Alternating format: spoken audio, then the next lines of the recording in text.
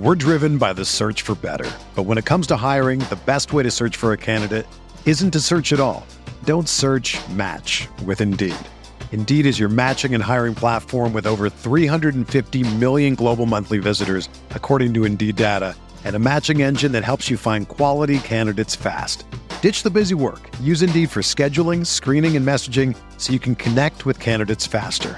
Leveraging over 140 million qualifications and preferences every day, Indeed's matching engine is constantly learning from your preferences, so the more you use Indeed, the better it gets.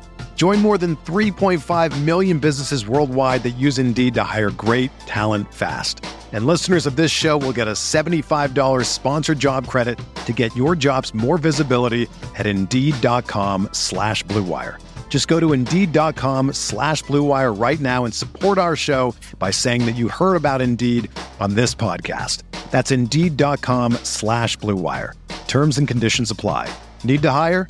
You need Indeed. What's up, y'all? It's Drewski, and I've teamed up with Mountain Dew to produce a hilarious new basketball podcast called The Dew Zone with Drewski. Learn the backstories of your favorite ballers and celebrities like Jamal Murray. Did you have like a favorite team? Was it the Raptors at the time or no? Was the Raptors even started around that time? Come on, bro. I ain't that old, fam. You talking like I'm 50. Taylor Rooks, Asia Wilson, and many more. You won't want to miss this. Listen to The Dew Zone with Drewski on Apple Podcasts, Spotify, and wherever you listen to podcasts.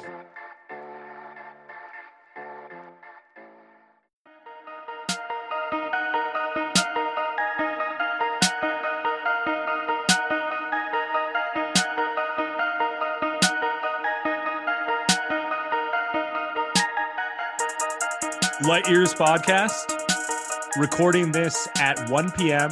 on Wednesday, February 10th, right after the G League bubble inaugural game between the Walnut Creek Ignite and the Santa Cruz SeaDubs. I have Aaron Larsol sitting in for Andy Liu today. Is that the most hype you've ever been to watch a G League game, Aaron? The most excited you've ever been to watch a G League game? Yeah, I mean, frankly, I think it might be the only G League game I've watched start to finish. No, that's not true. I went to a Lakers G League game, a South Bay Lakers G League game last year. So and sat through the entire thing as a back show when of we support. could do things in person. Exactly. Yes. Nice. And by last year, I mean 2 years ago at this point. So. But yeah, I think it's most excited I've been to watch a G League game on television. And as I get old, my attention span kind of dwindles. But I feel like I did a pretty good job sticking it out and watched pretty carefully most of the whole thing. I mean, if it was just the Santa Cruz Warriors, no disrespect, I'd have had a harder time, but obviously the intrigue factor with 2 potential top 5 picks, 3 or 4 first rounders, and kind of first of its kind development team for guys who want to forego college. Like, to me, that was really what drew me to it. We've heard about how great Jonathan Kuminga and Jalen Green are. We saw the AAU high school highlights, but when you throw in the pandemic and when you throw in the fact that they're doing something different than most top prospects, they could have gone to a Duke or a Kentucky, or they could have gone abroad like LaMelo Ball or, guys like Emmanuel Mudiay or stuff in the past. They're fundamentally doing something we haven't seen quote unquote top 10 picks do. I think that brings an added level of excitement to it. I agree. And I think the other thing, kind of in a bigger picture sense, right? It was interesting to see these guys, but I think it's also interesting, and we'll see how the ratings do. But I think like conceptually, it was kind of proof of concept. Like, right. Can these guys do it? How do the guys look is important for them, but it's also important, like, how do they look in a bigger picture? Like, is this viable? Is this going to be a thing that's viable for the NBA and for the G League to do long term? Is this going to be something that is going to attract, next year's guys and the year after? Yeah. So I think that was kind of interesting too. And I mean, they acquitted themselves well. And I don't know, it's kind of wonky. I think they're getting good coaching, and I think it's interesting that they have, Amir Johnson and Jarrett Jack and veterans like that. But then it gets kind of wonky, like at the end of the game, Jarrett Jack is subbing in for Jalen Green because they're trying to win the game. Okay, are you actually trying to win the game, or right? But you have to be fair. You have to be fair to Jay Jack, who's like a friend of mine. I like Jay Jack, but like he's not an NBA guy anymore, right? And he's trying to make the journey back. So for him, is it about teaching the young guys, or is it about trying to get back in the league? So you kind of have to be fair to those guys too, and give them their opportunity to show themselves. And frankly, he was better than Jalen Green today. Easily. He looked like prime 2013, could not miss a mid-range jumper. That's right. I think it was 9 or 10, right? Yeah, exactly. Jay Jack, yeah, he's good people. I got a good Jay Jack stories, but I don't know. Give us your best podcast approved Jared Jack story. All right, so I want to say this is 2009. Yeah, I think it was 2009. Portland. Yeah, I'm in Portland, and so I know him from Portland, and I am flying back to Portland from DC. Jared, he's a DC guy. I'm flying back from I went to go see Cal play Maryland. I'm flying back to Portland, and I see somebody coming on the plane. I'm like, I know this dude. I'm like, he's got the hat down low. He's got a basketball with him. So I sit down. It's Jarrett Jack. He spends the entire flight dribbling a basketball up and down the aisle in first class. He brought a basketball with him to fly back to Portland from DC. So yeah, I mean, like the man is committed to his craft. But yeah, I think it's just kind of like, yeah, we'll talk about this later, but to bring it for the Warriors fans, to bring it kind of like full circle, the Ignite team, it's kind of trying to thread the needle, kind of like the Warriors. You have to kind of pick a lane.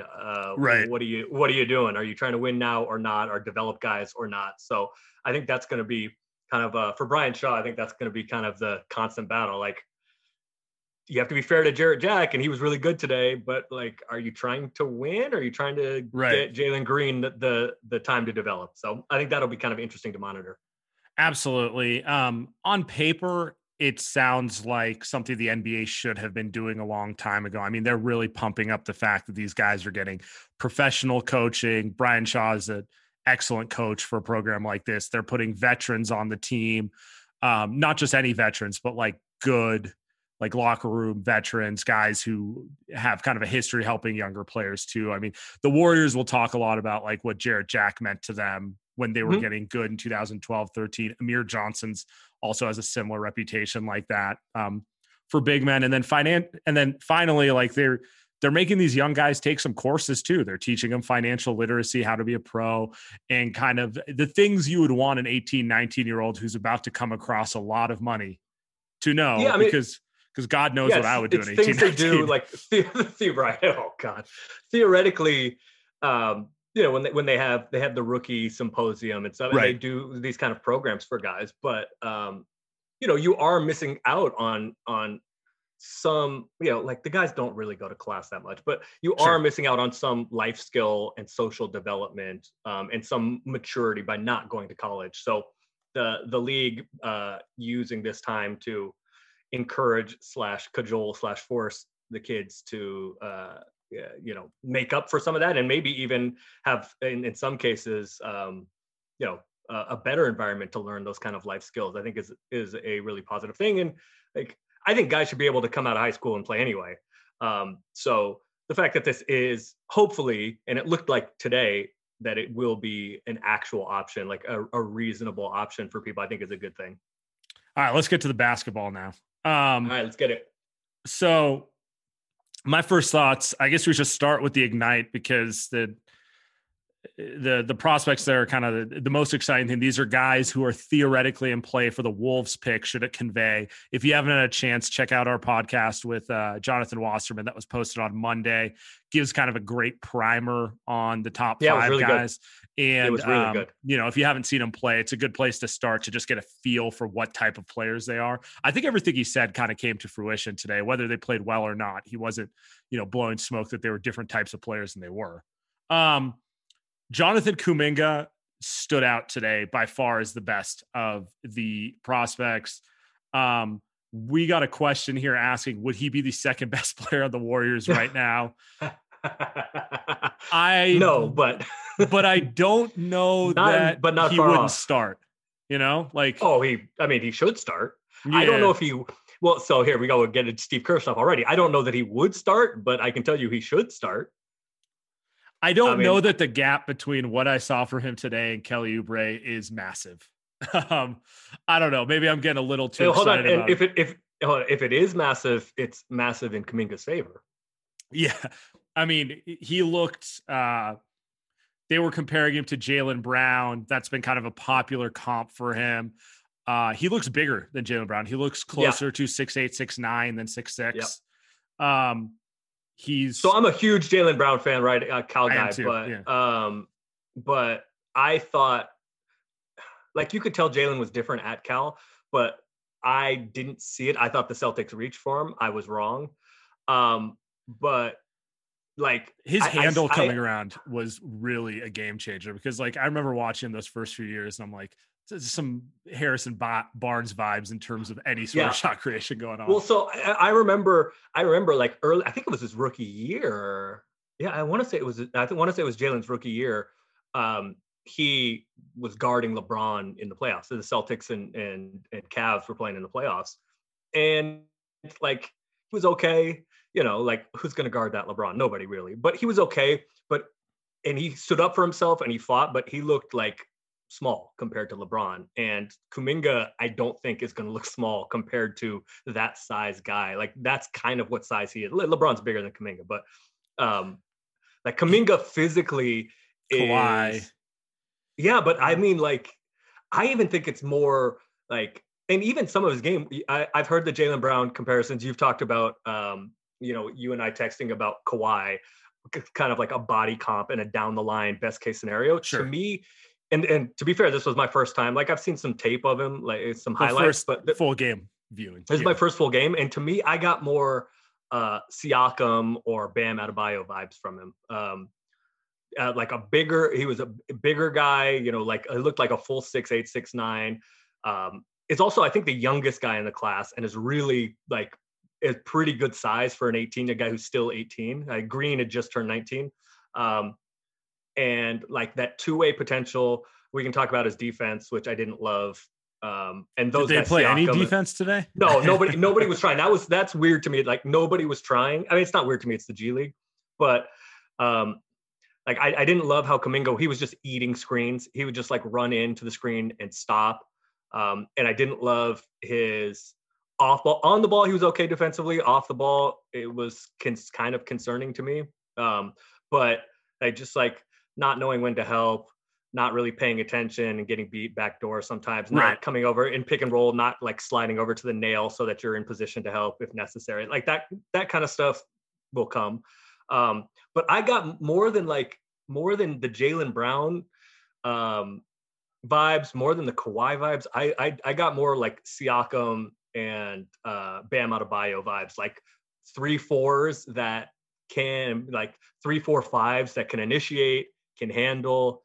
I was pretty impressed with his passing feel. I had heard that some of his passing feel was kind of a negative, but I was impressed with some of his feel passing. He got downhill and then beat somebody with a backdoor pass. So I was like thoroughly impressed. And I tweeted this, that, it's supposedly Mobley is kind of solidified as number 2 for a lot of people. And Kate Cunningham is definitely solidified as number 1. And then you see kind of the next 3 in various orders. Right. But I've seen Kuminga 4th and 5th in a lot of mock drafts, that have been updated recently. And if there are 3 or 4 guys that are better than him, better prospects than him, I clearly need to go actually go scout some college games, because he was like. Well, I think Wasserman brought this up on Monday's pod, and I hadn't really thought about it, but scouts have just seen him the least. That's been his issue, really. Like he was dealing with some sort of injuries that kept him out of games his senior year of high school, and then the pandemic shut down. So they just have the least film on him. Also, you tie in the fact, I believe he moved from the Congo in high school, maybe a little younger. I think they said on the broadcast he was like been in this country for 4 years and was at 3 or 4 different high schools. Yeah, and so it's just different than someone like Jalen Green, who's been a known entity on the AAU circuit since he was 13 or 14. Like the scouts around the league have seen Jalen Green, for 5 years. They've seen him grow from awkward 14, 15-year-old to what he is now, right? Like it's just Kuminga they've seen less of. So I think a lot of it is that. I'm with you though. If he continues to play like this, I think him versus Mobley ends up kind of a toss-up on need, if anything, like the big versus the wing. Depending on what front office is drafting. Right. I had heard that he settled for the jumper too much and the jumper wasn't great, kind of long twos. And he did that a little bit today, but 1 for I think 7 the jumper, but the jumper, like it was a little low for me, but it was very smooth and the form looks really good. And you can see he has that range. It didn't go in a bunch today, but you can see he has that range. So, it's definitely not broken. That no. I mean, no, it looked good. No, I think it's like, as far as clay and what you can mold combined with what is already there for somebody so young, I was thoroughly impressed. I mean, like that's not a hot take, but I was thoroughly impressed. Yeah, I mean, I'm watching him and I'm going, I really don't see how he even falls. If the Warriors luck into the 4 or 5 pick via the Wolves, I don't see how he falls there. Obviously, there's a lot of time to go, and Jalen Green was not particularly good today. That could change. No, he could easily go for 35 and put on kind of a highlight show tomorrow, and everyone, changes their mind. But the other thing is, like, in comparing the G League versus college, right? Like you and I talk about this a lot, how much we both dislike college basketball. You watch a lot more than I do. Horrendous. Yeah. But it's just bad, and it's not the NBA, right? It's like almost a different sport. That is the other thing. Yeah. Like I don't think Kuminga would look nearly this good if he was at Kentucky. He'd have but just based on like the way they play, he wouldn't look as good. Correct. No, I agree with you. But I think there is, and this is what the NBA is banking on. I think like there is more to take from this. The marketing opportunities probably aren't as good. You're not going to be on TV as often, as visibly as much. But like, I think there's more to take from this because he was going up against, like, whatever you think about like Jordan Poole or whatever you think about Nico Mannion or whatever, right? Like those are guys that have both played, Jeremy Lin, right? Those are guys that have played in the NBA.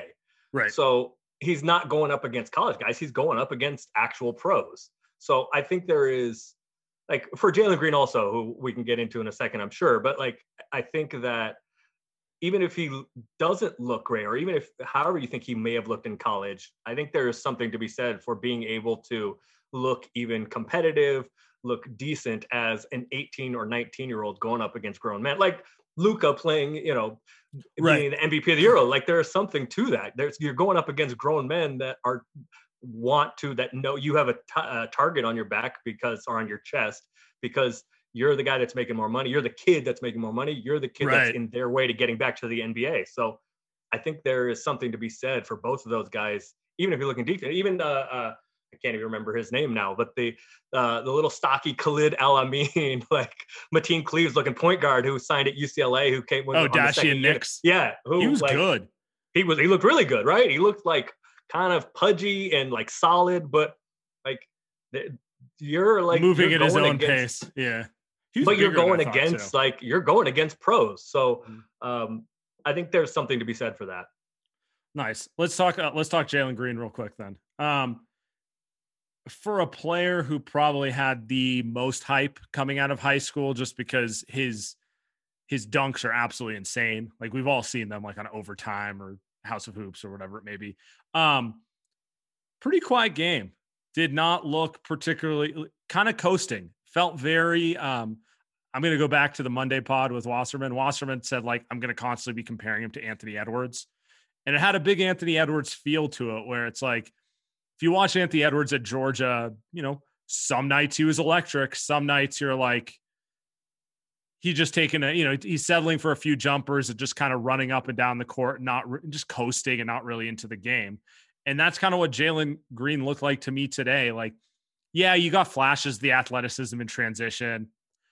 He's a little taller than I thought he was. I thought he was going to be more like 6'4", 6'5". I think he's a legit 6'6". probably a 2, but he's definitely not like a combo guard size. He's got enough size to play the wing. And, but other than that, like, didn't really do much in terms of shot creation for himself, wasn't hitting his jumper and wasn't getting to the rim at all. Yeah. So I thought that, excuse me, so I made a note about Kuminga, who has like a great body, right? He's big, but like he didn't come across, especially early, as physically, like as physical as I thought he would with that body. Jalen Green is skinny and small and just looked to me like, again, it's my first time seeing him in game action, but it looked to me like he was, at least at first, kind of overwhelmed by the physicality of pro guys. He was trying Nico Mannion a bunch early, trying to get by Nico Mannion, and he kept getting stonewalled. Right. It was a lot of right hand. I liked his handle, like both guys, but especially Green. His handle when he's kind of free and easy is really high, and he carries the ball a bunch. But then when he was trying to change directions, trying to get around a screen, did a good job getting low. But I think he was having trouble with the physicality of Nico Mannion. So something to watch going forward. Yeah. I think, but you can see the flashes, right? We didn't really get a chance to see his speed too much because I think, as I just said, I think he was having trouble with the physicality.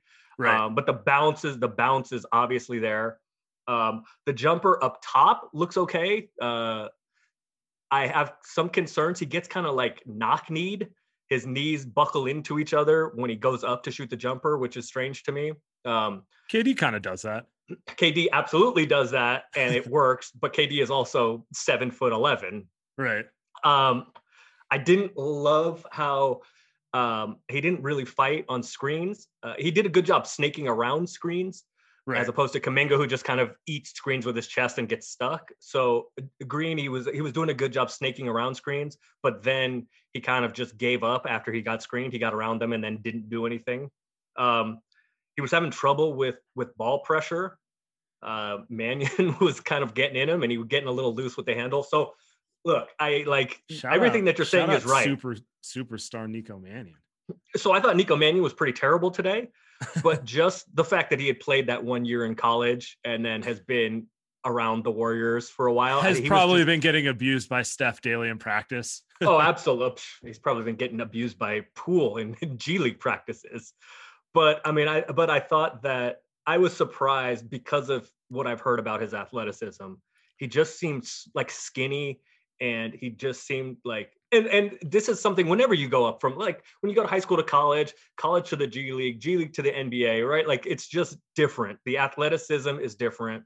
The physicality is different. And he seemed like a guy that was used to getting whatever he wants because of his athleticism. Right. And then being able to do that because he was playing pro guys that are as big, strong, fast, et cetera, as him. And honestly, for me, that's not that worrisome because he doesn't strike me as a guy who's going to stay skinny forever. Like, he's got enough of a frame that I think he can put on weight and get stronger. I agree. It's just kind of like, it is just a reminder that no matter how exciting he is, he's still going to be a teenager when he goes into the NBA next year. And there's going to be like a long process for him to get stronger, for him to get smarter, for the skills to get tighter, no matter how exciting he is. I mean, we're seeing it with Wiseman right now. Wiseman gives you a couple highlights every day where you're like, oh my God. But then you watch and you see some other players, you're like, you look like a high school kid. And it's just a reminder, like, what you think he can be, you're probably not getting that next year. So you know what it really reminded me of, and this is obviously a higher level. Like, he kind of feels like a little Zach LaVine-ish to me. I think that's sort of a comp for him. Who's a much better player than Anthony Edwards. But so I was in person. I was at Staples Center, right? So the Lakers' first game a couple years ago, when Lonzo got picked second, was against the Clippers, and obviously there was all of the hype on Lonzo, and so like Patrick Beverley is like, all right, kid, let's see. I'm a dog. Let's see what you got, and just got in him. And Lonzo Ball couldn't dribble the basketball. Like, he just like Lonzo's better than Patrick Beverley, but when you're taking that step up in competition, And Lonzo was a skinny rookie too. Now that I'm correct. remember, it's funny. He randomly year 3 got pretty big, but so that's kind of what it felt like to me. Like, all right, man, like let's see. And I think that Lonzo adjusted, obviously, as guys do. And I think that Jalen will adjust, but it was like 10% worrisome that he didn't he looked kind of overwhelmed in the G League. Yeah, that wasn't great. I'm still not. I don't think it's a long-term problem, but I'm just curious to see him next game, see what goes on from there. Obviously, Kuminga got everyone out of their seats first time, and Jalen Green did not. It's just one game. I do like your Zach LaVine comp. I think he has. And by the way, Zach LaVine's having an excellent year. It's kind of weird for me to think of him as a player conducive to winning, as opposed to he's sharing the ball finally. Yeah, only took 6 years. But, and he's using his athleticism to actually get rebounds now. Right. It's not 32, 2, and 3 anymore. And so I kind of, we'll see what we get from Jalen Green, but he's definitely in that LaVine, Anthony Edwards type of prospect mold where you're like, this guy will score over 20 in the league at some point. But Monte Ellis. Yeah, but will it be a productive 20 conducive to winning, or will it be the guy who, if he's not efficient that night, he does nothing else? So I was shocked because, like, as I admitted, I haven't seen these guys much. Right. But I was shocked that just after today, going back a little bit and seeing like Jalen Green is specifically and almost exclusively considered, or was considered, a better prospect than Kuminga, because based on today, that's just not correct. Well, doesn't this happen every year though? Like, I remember when Lonzo came out, he wasn't particularly ranked as a top 5 guy coming out of high school. And then a month into his UCLA season, he's the best show in college basketball. Same with Zion. RJ Barrett was supposed to be the number 1 prospect. Right. Yeah, we all watched 2 Duke games. We're like, that big guy over there is the better player. Right. So Kuminga might just be one of those guys. Not a lot of film on him, potentially a late bloomer, but for all the hype Jalen Green has, I don't know anyone who's walked away from this Ignite game not thinking Kuminga's the better prospect. So yeah, and I haven't seen Mobley yet, and I haven't seen Cade Cunningham yet, who everybody says are 2 and 1, I guess, respectively. I should have said that the other way around, but I've seen Suggs, a little bit at Gonzaga. Suggs' feel is very nice. I mean, you keep telling me, and I'm sure you're right, that Cunningham is amazing. I've seen him in high school a little bit, and yes, he's he is that guy. But I don't understand how Kuminga is not number 2 at worst after this. I like Suggs too. I think it's honestly just because we've watched 2 months of college basketball. Mobley's played out of his mind. And these guys, all anyone had seen was 2 scrimmage highlights, which looked like they were shot in an iPhone. Right. It wasn't it wasn't even full angle. It's like, oh, that's a cool play that I'm getting from a sideline camera where I can't really tell what's going on anywhere on the weak side. And, it is what it is. I'll take what I can get, but it's not exactly the best way to evaluate someone. Well, it's terrible. Again, you can't do much against an empty gym. I'll get buckets against an empty gym, but right. It's like they say, I can't remember who it was, that when Steph posted that clip, he made 105 in a row. And we were talking about, the Warriors have been posting highlights of Wiseman shooting a practice, making 3 or 4 in a row in preseason, right? Right. You know why they showed him making 3 or 4 in a row? Because he didn't make 5. Right. So right, that's why you're getting the highlights from. That's why those Steph highlights when he makes 78 in a row are really, really impressive. I mean, aside from the fact that no one could make that many in a row consistently, but yeah. Could you make 78 layups in a row in an empty gym right now? Don't know. I hope so. I don't know. Are you just saying I'm standing up underneath the rim and just going off the backboard over and over exactly. again? You can do mic and drill if you want. You can just stand there. You can just stand there and get the halftime, whatever promotion it is, get 1 point for a layup and just stand there and just do it over and over and over. I don't know. That takes concentration. I don't know. Yeah, I feel like even if I hit the rhythm where I'm hitting 10 to 15 in a row, I just lose my mind and what. We're driven by the search for better. But when it comes to hiring, the best way to search for a candidate isn't to search at all. Don't search, match with Indeed. Indeed is your matching and hiring platform with over 350 million global monthly visitors, according to Indeed data, and a matching engine that helps you find quality candidates fast. Ditch the busy work. Use Indeed for scheduling, screening, and messaging so you can connect with candidates faster. Leveraging over 140 million qualifications and preferences every day, Indeed's matching engine is constantly learning from your preferences, so the more you use Indeed, the better it gets. Join more than 3.5 million businesses worldwide that use Indeed to hire great talent fast. And listeners of this show will get a $75 sponsored job credit to get your jobs more visibility at Indeed.com/Blue Wire. Just go to Indeed.com/Blue Wire right now and support our show by saying that you heard about Indeed on this podcast. That's Indeed.com/Blue Wire. Terms and conditions apply. Need to hire? You need Indeed. Would room out. When was the last time you hooped? Like 5-on-5 pre-pandemic. Like honestly. Oh no, like that's pretty good. Last time I actually shot a basketball. I mean, I don't know. I have a lot of free time. I've definitely walked out to the gym across the street and just shot by myself. So what are you making from the line these days? Can you give me 70%? Empty gym. We'll walk away with 50% happy. We'll leave it there. All right, let's move this forward. Look, no one's perfect. Even the best baseball players strike out with the bases loaded. The best golfers sometimes three-putt with the tournament on the line. So if you feel like you're coming up short in the bedroom sometimes, it's perfectly okay. But if it's bothering you, there are options. Go to roman.com/lightyears now. With Roman, you can get a free online evaluation and ongoing care for ED, all from the comfort and privacy of your home. A U.S. licensed healthcare professional will work with you to find the best treatment plan. If medication is appropriate, it ships to you free with 2-day shipping. The whole process is straightforward and discreet. Getting started is simple. Just go to getroman.com/lightyears and complete an online visit. Take care of your ED without leaving your home. Complete an online visit today to connect with a doctor and take care of it. Go to getroman.com/lightyears and get $15 off your first month. Look, there's a straightforward way to take care of your ED. Getroman.com/lightyears. Get started now to save $15 off your first month of treatment. Okay, so next thing, let's get to the Warriors now. Warriors,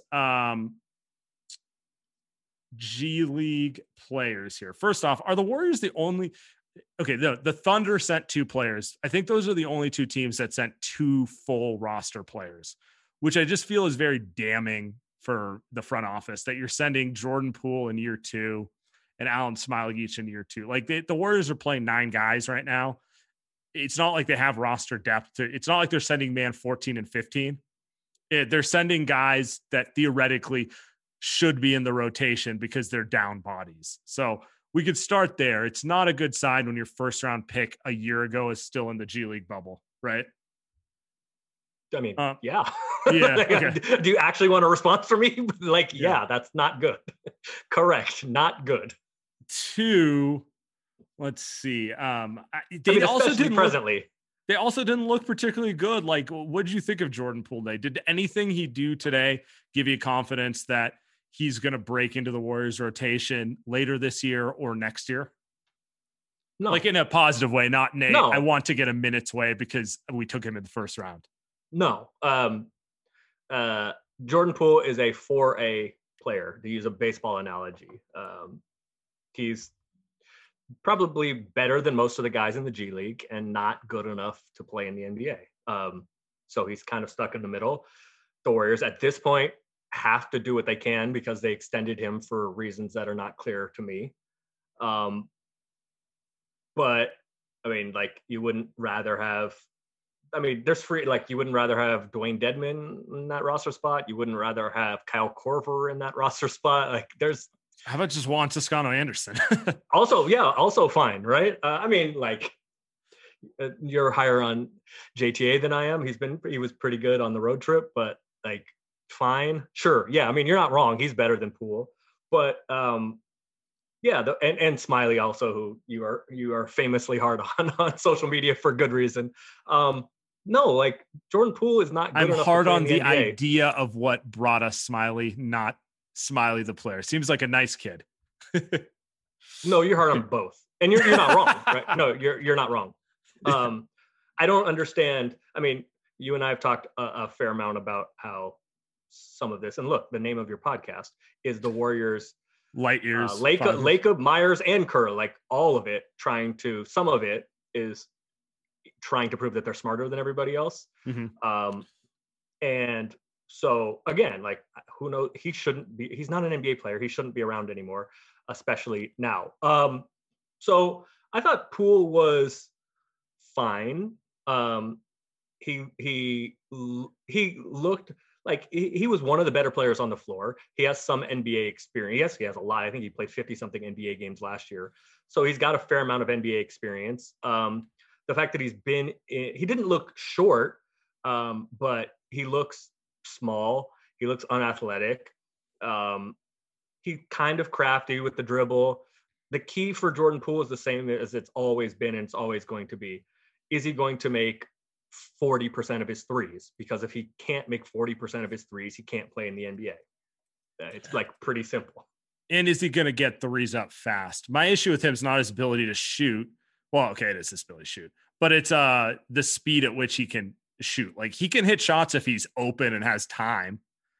He's not hitting shots with a quick release the way that like CJ McCollum is, right? I mean, of course, Steph goes without saying, but like guys who are his same size, like CJ is the same size as him, but CJ's probably smaller. Yeah.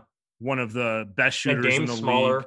Yeah. I mean, and they get their shot off so fast. I mean, I don't know. Jordan Poole. And apologies. I know, I know this is going to upset Andy, but Jeremy Lin looked cooked. I mean, he was fine, but he was fine like the old guy at the Y who was like, you know. He looked G League fine. Not I'm ready to get back to the NBA fine. He's cooked. He's like, he can't move anymore.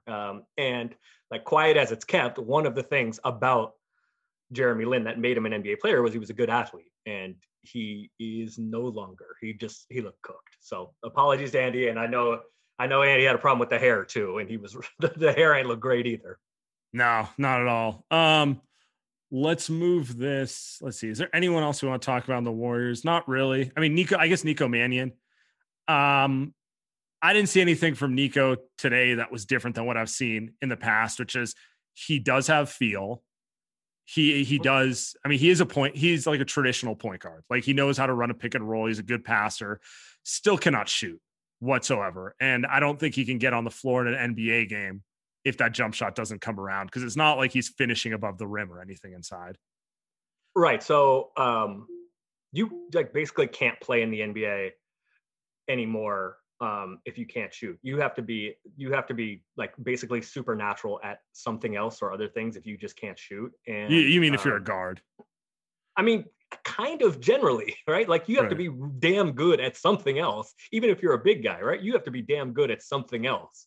But you can still be a kind of an, dunk and defend and rebound big man in the NBA. Absolutely. And you better be shooting 70% from the floor, and you better be like blocking shots and having a really good rebound rate. Yeah. I mean, like, I'm just saying if you're a guard and you can't shoot, I don't know how you stay on the floor. Right. Like, unless you're Russell Westbrook. Or Ricky Rubio, kind of, but he is an incredible passer. He's an incredible defender. But like even he kind of is like limits your team. Not in closing lineups anymore and all that. So I thought Mannion was pretty good defensively. I thought he was good defensively. You can see he's got a little bounce to him. But if he just can't, and he has some feel, but if he can't shoot, and so far he can't shoot, like there just isn't a place for, what is he, 6'1"? There's like not a place for little tiny guys that can't shoot. It just doesn't work. So yeah, like I'm rooting for him, and I understand. I think it was a fine pick for the Warriors. He was bad at Arizona's one year, but the talent is there, and he was really well thought of going to Arizona. He was like a lottery pick going into it. And so I understand kind of the reach for it, but and he's on a two-way. Like he doesn't bother me because it's not like the Smiley, well, he can't play, but we're going to give him one of these 15 precious roster spots we have type of situation. Like if you want to take Nico Mannion, who's probably got more upside than anyone you're picking at like 47, 48, because of age and what he's shown at younger ages, and put him on a two-way, totally a fine project. Nothing wrong with that. If it works, it works. If it doesn't, oh well.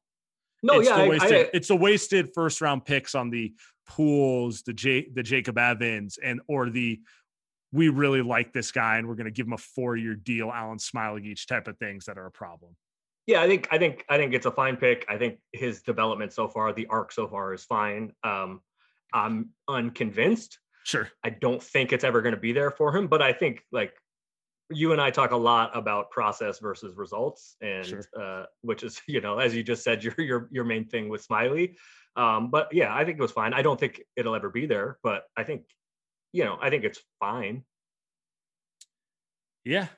Okay, let's move. This was my favorite question we got, and this kind of ties into it. So the current Warriors season has given you the most information about A, Bob Myers, B, the Lakers, C, Steve Kerr, or D, all of the above?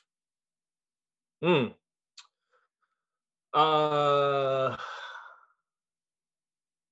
mean, Kerr, probably. Is that because the Lakers and Myers are doing what you assume they would do? Yes. And you got new information about Steve Kerr in this situation? No, it's not. I don't even know that it was new information about Steve Kerr. It was more like confirmation about Steve Kerr. It was like a year ahead of time on the other groups. I think I wanted to see something from Kerr because you made your decision on Bob Myers when you saw the roster after Steph went down. Well, I mean, like last year. Like, that's what I'm saying. Yeah, right. Yeah, exactly. And Kerr, it was kind of like a year behind. And frankly, I think that Bob Myers, I don't know what information there is that he's good at his job. Which aspect of his job? Like the overall job? Or are you saying? Yeah, I'm not sure. Like, obviously the drafting record has been not so good. The trades have been kind of up and down. I think he is really good at the people management part of it. But to be fair to him, I think this roster is better than last year's roster and better thought out than last year's roster, especially under the constraints that they have. And so I think the question is, like, I've had some issues with Steve Kerr for years, but I think that we are getting some more information that concerns some of my more darker concerns. My issue this year. I don't want to make this all about Steve Kerr. I think I say that specific line every podcast. But I think this season for me is more of a reminder of kind of how much influence he has in that's fair. Team building. And so my answer to this would be I think he's earned some of that too, though. Yeah, 3 rings will get you that. But he's just got so many Phil Jackson qualities to him. The good ones and kind of the not so good ones, right? Like, I just couldn't imagine Phil coaching in 2021. Like a lot of his Zen voodoo type stuff, I don't think would translate with a lot of players in today's league.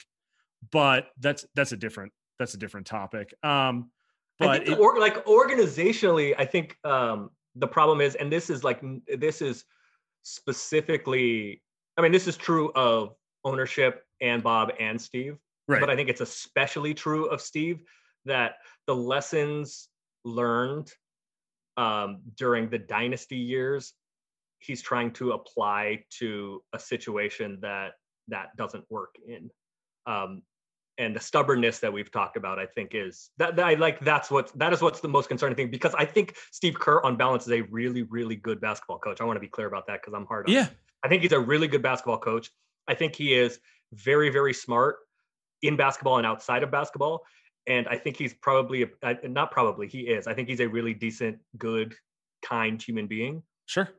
But it's to answer the original question, it's the stubbornness that I thought was there that has now been like confirmed for me. The kumbaya Kerr stuff that used to just kind of like, right. All right, that's cute and all of that, but like, are you maximizing your team? Like that doesn't work when you don't have. Well, and it's like guys. It's not an act. He's a true believer in that ethos. He will go down with that ethos is the thing that we're finding out now. Like he is going down. No, he is going down with it. Right. No, you're right. He is. I think for me, I don't think I've learned more about any one of them. I think all I've really learned is it's hard to separate who does what job. I think Steve is more involved in roster decisions than he leads on. There have been players that Bob has wanted to sign that Steve has said, I wouldn't fit my system. I don't like him in that capacity. So to say Steve doesn't have a voice in it is just inaccurate. Now, is he the final voice? No. But, I think the entire brain trust, I guess that's the best way to call it, Myers, Kerr, the Lacobs, whatever, it's hard to evaluate any of them individually. Other than maybe some of the in-game coaching decisions, which are just by default always going to be the coach's decision, right?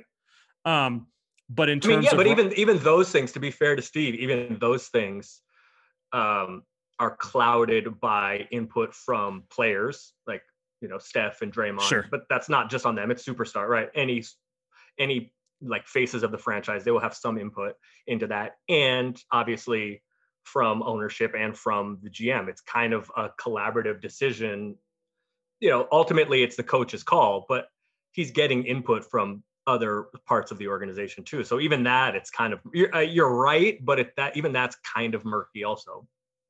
Yeah, I just think that they're all intertwined. Like a roster move is not just Bob Myers by himself, like you or I playing like, 2K GM mode or something. Like there is synergy with all of it. So if you don't like a decision, I don't think there's one specific person you can blame unless you want to blame the owner for creating the whole atmosphere. And if there's one specific decision you like, I don't think it's like just all Bob Myers or just all Steve Kerr either. They're too intertwined the way they work. So I just think this year has kind of reinforced that's the way it's going down one way or another. So now do I get to do my Steve Kerr rant or do we save it for later? Yeah, go for it. So the other reason why I say I've learned more about Steve Kerr is because this stuff about, again, I think Steve Kerr is really smart and I think he's a really good basketball coach on balance, but his blind spots are, I think, fatal. And I am frustrated. I go from frustrated to angry because I think it's and I said this on Twitter, I think he's being disingenuous and I think he's being intellectually dishonest. And I think that he thinks that Warriors fans are not as smart as they are.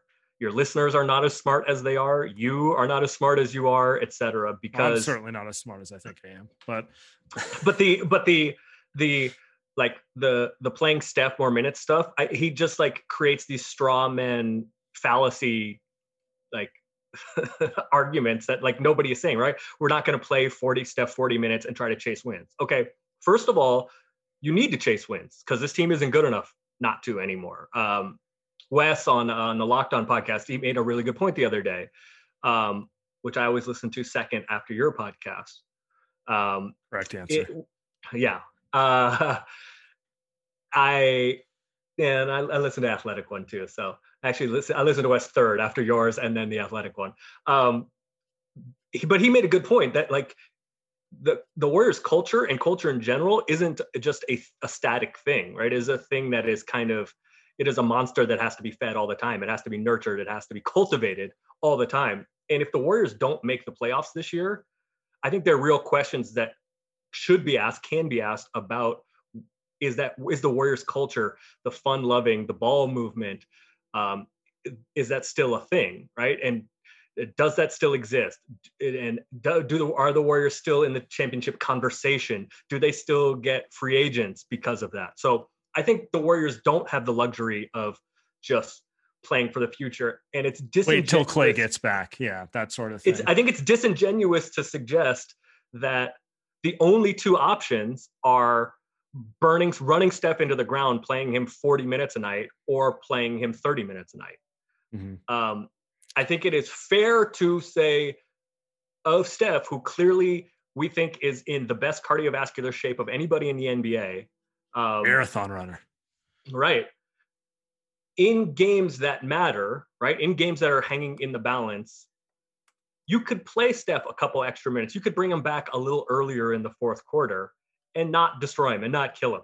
Because there are going to be blowout games where he can sit out, positive or negative, that he can sit out the entire fourth quarter. So his average minutes are still going to be in the 34, 35, 36 range that you would like. So it is not the only option, 40 minutes and we're going to chase wins. No, you can sit him when you sit him, and he should have sat last night. They didn't need to bring him back in the fourth quarter last night. It is intellectually dishonest. And then he took a shot at fans. Oh, fans are telling me I have to play him more. Like, correct. And he just gets media laughs out of that. And I'm like, I think that's probably deserved a little follow-up, but whatever. The people in the Zoom calls are not challenging him on this sort of thing. That is correct. Which, like, whatever you think about that is fine. But I don't think that it is intellectually honest to suggest that the only options are running Steph into the ground and doing what he is doing now. Steph could play another minute or two here or there in games that hang in the balance. And I even understand at the beginning of the year, it was a different conversation because the second unit was better than the starters, right? Right. The second unit has been terrible recently. So in games that are slipping away or games that are close, you can play Steph another minute or two to try to get wins that you need to get. It's just like, it is intellectually dishonest. I agree with you. I also agree he's not getting challenged because he has a certain level of stature that he has earned with what the team has accomplished. But I just don't believe in that as as just like a guiding light. Well, he's won 3 rings, so we should never ask questions again. Like if you govern anything in your life like that, that's a good way to fall behind. There's also the dynamic of, and this is not a Warriors thing. This is not a Steve Kerr thing. This is not a Warriors media thing. But there's the dynamic of, like which guys are friendly with the media, and there's a difference between, and in some respects it's necessary because to do your job well, you have to have access, and that in some cases requires, a different set of circumstances than would normally occur. I do want to get to your point, the one that you said Wes made, which I actually agree with, but I would take it in a different direction. I feel a big reason the Warriors struck out in free agency was Clay tearing his Achilles, 2 days before it opened. Like maybe they would have signed Marc Gasol. Maybe they could have got Nico Mannion. Neither of those Nico Batum. Nick Batum. Yeah. Sorry, my brain's all over the place. No, you're good. Obviously, those are guys in the ring chasing stage of their career. And the minute Clay goes down, the Warriors are no longer a ring chasing destination. Right, but if the Warriors are, and that's probably a 10 seed or 11 seed or whatever in the West this year, and then Clay comes back, and you don't know what Clay's going to look like until he comes back. Do you get that? Now, if the Warriors are like scrappy and good and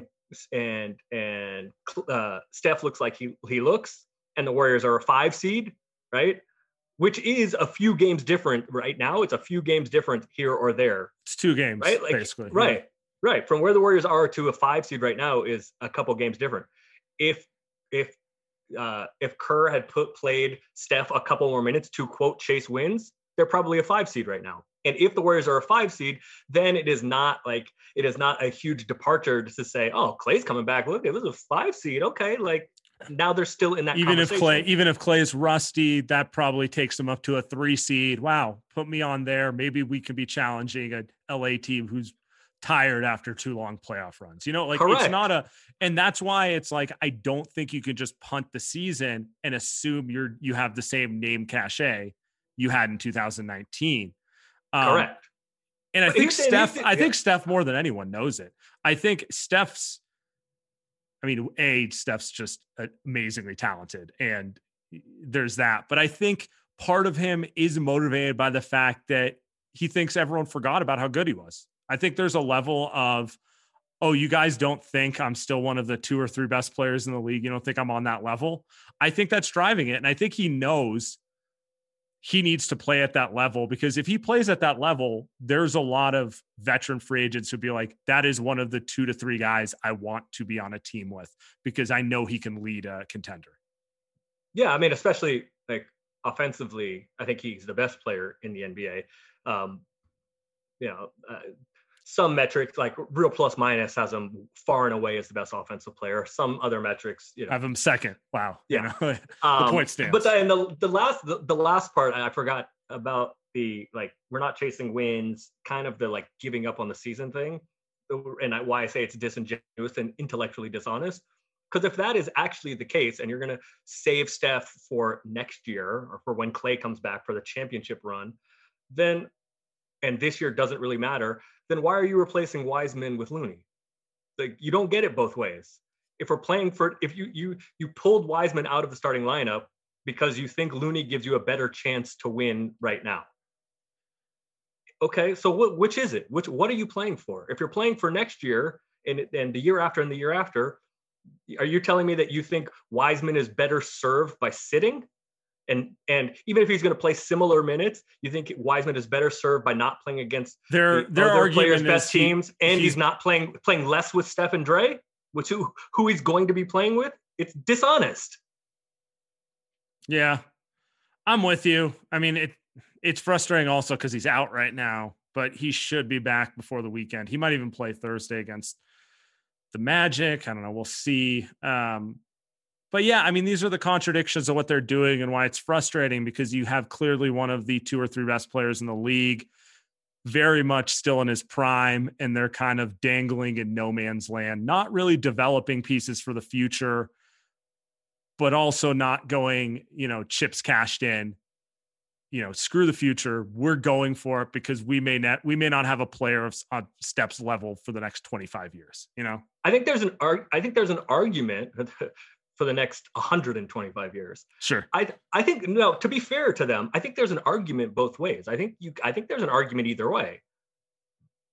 And I understand for fans, it's very frustrating to feel like you're giving away Steph Prime. So I think there's an argument to be made either way, but you don't get both of them, right? You don't pick one. Like, you can try to thread the needle. That's okay, but then don't tell us it's one or the other. Just tell the truth, pick one, and go with it. And I think that's the part. I guess this is the point you made earlier on, and it's kind of my point. Fans aren't stupid, and I don't really think they're as irrational as people think. Everyone knows the Klay injury was just dumb luck. Like, there's no one to hold accountable for that. Like, who are you going to blame? Like the gym that it happened in? I don't know, Right. And so I don't think fans are expecting them to be able to compete for a title when you lose your second best player a day before camp opens or whatever it may be. But give them like some sort of honesty about what the season's direction is and what your goal is, like that's what it comes down to. Everybody knew last year, right? When Steph got hurt, like, everybody knew what it was. The losses, nobody likes losing, but people understand. Mm-hmm. Just you don't get it both ways. You don't get to go up and down. Oh, we're going to sit Wiseman because he hasn't been good enough this year. And we want, okay, well then play Steph. If you're trying to win, then play Steph more. Yeah, it just like, that's the part that is frustrating to me, is that it's just like, it's incongruous. Like, it just, what song is it? There's a Drake song. I can't even remember what it is, but like the end of it is, even the outro, he's like talking. He's like, I tell the truth, I don't even listen to you because I don't like being lied to. Right? Like, don't just tell me the truth. I get it. Right? Like, the team isn't what it should be. I get it. For those fans, there's a real ceiling on what this team can do. Yes, we all know. So fine. But then let's play in that world. Yeah, and play Wiseman. Fine. And finally, like, the last point, which ties into it, is like, I just don't get the constant pushback on the fans online. Like, are we really arguing with Twitter mentions in media scrums all day? Like, be better than that. That's my last point. It's small time. Yeah, it is small time. Be better than that. Be honest with the fans and just keep them moving. Sorry, your 2017 San Francisco Giants level propaganda isn't being bought. Whatever. What about the 2000 whatever Warriors propaganda isn't being bought? The previous ownership propaganda. Yeah. Well, I feel like back when that was going on, the fan base just absolutely loathed everything the organization did, like, because they had no trust. At least this management group has a level of trust from the fans because they have delivered. As they should, yeah. I mean, like, you're going to trust the ownership group and the coach that won you rings. Even if some criticism is fair, you're going to, they have a little more trust than Chris Cohan. That's all I'm going to say. So I have one theory. Last thing I want to say, I have a theory. God, you and I have talked about, no, never. You and I have talked about maximizing Steph offensively, and that's the thing to do. I think we have proven that now. Draymond is far and away the worst turnover machine in the league. He has 32.3%. Hour two. Yes. 32.3% turnover percentage, which is like double Trae Young, it's double LaMelo Ball. But the Warriors are still like, and I'm not even sure he's good anymore. But the fact that the Warriors are so much better with him on the floor, especially offensively, is because Steph looks so much more comfortable with him out there. So I think it is like really, really important. And I think we're getting like proof of concept that even like worse players with Steph in the playing small ball, like Steph just looks more comfortable and more maximized offensively. And in my opinion, the Warriors should double down on playing guys that maximize Steph offensively. I agree. I would assume part of the reason Steve has been so stubborn with Oubre is mostly because he thinks at a certain point it's going to click for him. I do not have the same level of optimism, but I do. I mean, that's at least like a coach thinking like a teacher type of thing. Like, I get it, but yeah, I mean, to your point on Draymond, he's really testing the boundaries of how effective one can be while being like a -0 in terms of scoring the ball. Like, it's very, I don't even know if I want to call it impressive. It just is 34.8% from the field on the season. Do you think he gets his turnover percentage above his field goal percentage? That would be special. I feel like the lower the field goal percentage goes, the higher the turnover percentage goes, because the less of a threat he is to score, the more everyone can overplay the passing lanes. Like, just to be clear, he's turning it over like crazy because everyone knows shooting the ball it's not like it's plan B, it's like plan Z in terms of options when he's on the ball. He's like, look for Steph, then look for Wiggins, then look for Oubre, then look for Juan Toscano-Anderson, then yell for a dribble handoff, and then maybe shoot the ball. That's like his like mode of thoughts. And yet Steph is still cooking. Yes. All right, we'll leave it there. Steph is still cooking, and we got to see some G League this morning.